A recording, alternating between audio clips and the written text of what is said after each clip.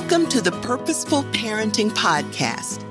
I'm Harriet Rowe, wife and mother of 4 adult children, 3 girls and 1 boy, all graduates of the United States Military Academy at West Point. Grab a cup of tea or coffee, get cozy, and take in your weekly dose of purposeful parenting. Here we go.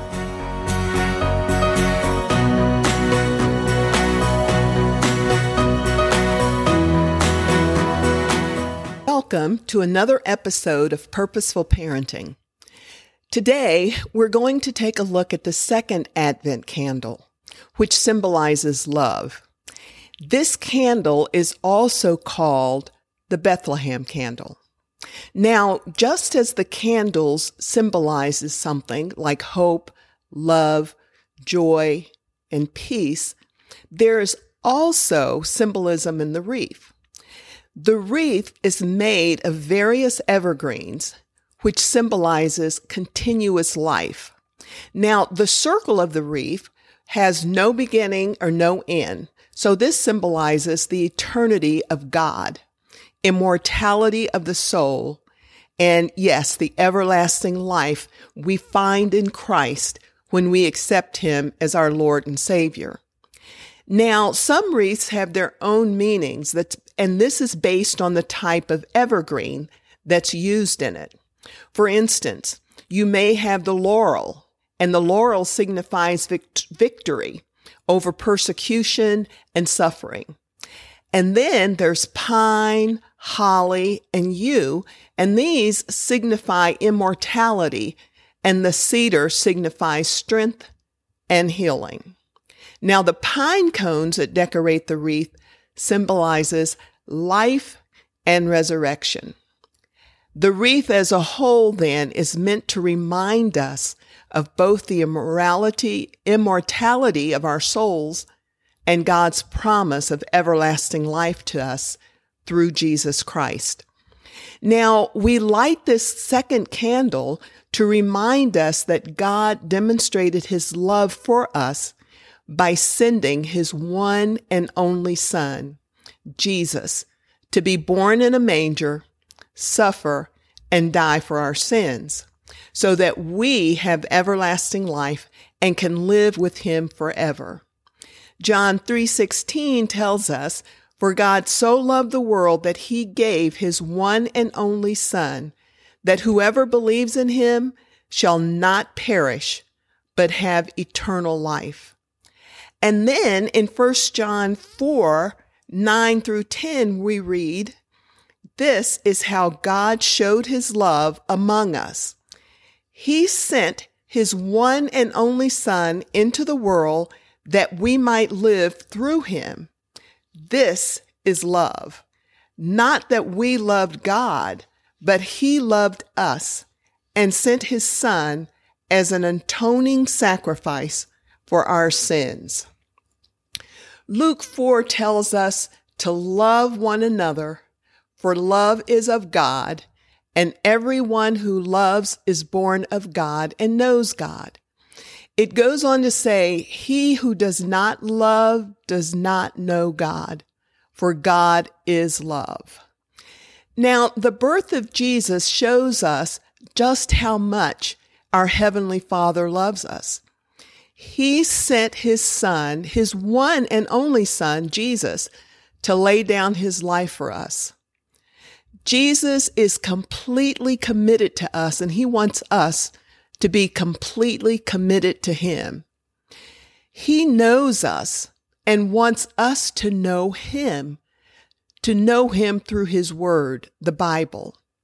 He leads us, and He wants us to follow Him by doing His will and following what He says in His Word, the Bible. But you know what? He will never, ever force us to do any of these things. He loves us too much, and He wants us to come to Him willingly.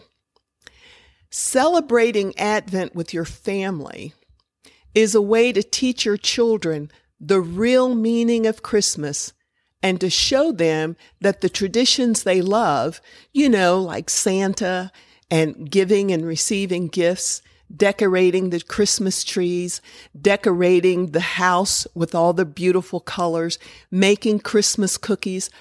All of those things are okay. And we can continue to do those things and to have fun. But we have to realize and focus on what Christmas really means. The birth of the Savior who loves us with an amazing love because he is love. So, as you and your family light this second candle symbolizing love, you can say a prayer thanking God for his love and for the people you love. You can read a scripture or the Christmas story from the Gospel of Luke. Sing a Christmas carol. And maybe you would even want to discuss the true meaning of Christmas and ask each member of the family what Christmas means to them. And of course, all of this will be dependent on the ages of your children. The important thing is to focus on the real meaning of Christmas, the birth of Jesus and why he came to earth. In Max Lucado's book, The Christmas Stories, he writes, "Love goes the distance, and Christ traveled from limitless eternity to be confined by time in order to become one of us. He didn't have to. He could have given up. At any step along the way, he could have called it quits. When he saw the size of the womb, he could have stopped. When he saw how tiny his hand would be, how soft his voice would be, how hungry his tummy would be, he could have stopped. At the last whiff of the stinky stable, at the first gust of cold air, the first time he scraped his knee or blew his nose or tasted burnt bagels, he could have turned and walked out. But he didn't. He didn't because he is love, a love worth giving. Parents, I want you to remember this, and I want you to reinforce it with your children. Remember and teach your children what this season is all about. And until the next time, remember to always parent on purpose.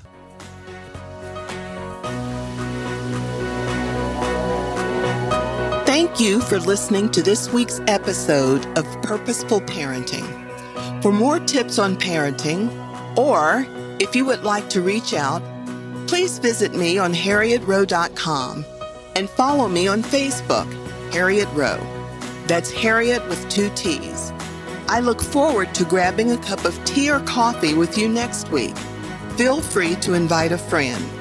Until then, this is Harriet Rowe reminding you to parent on purpose.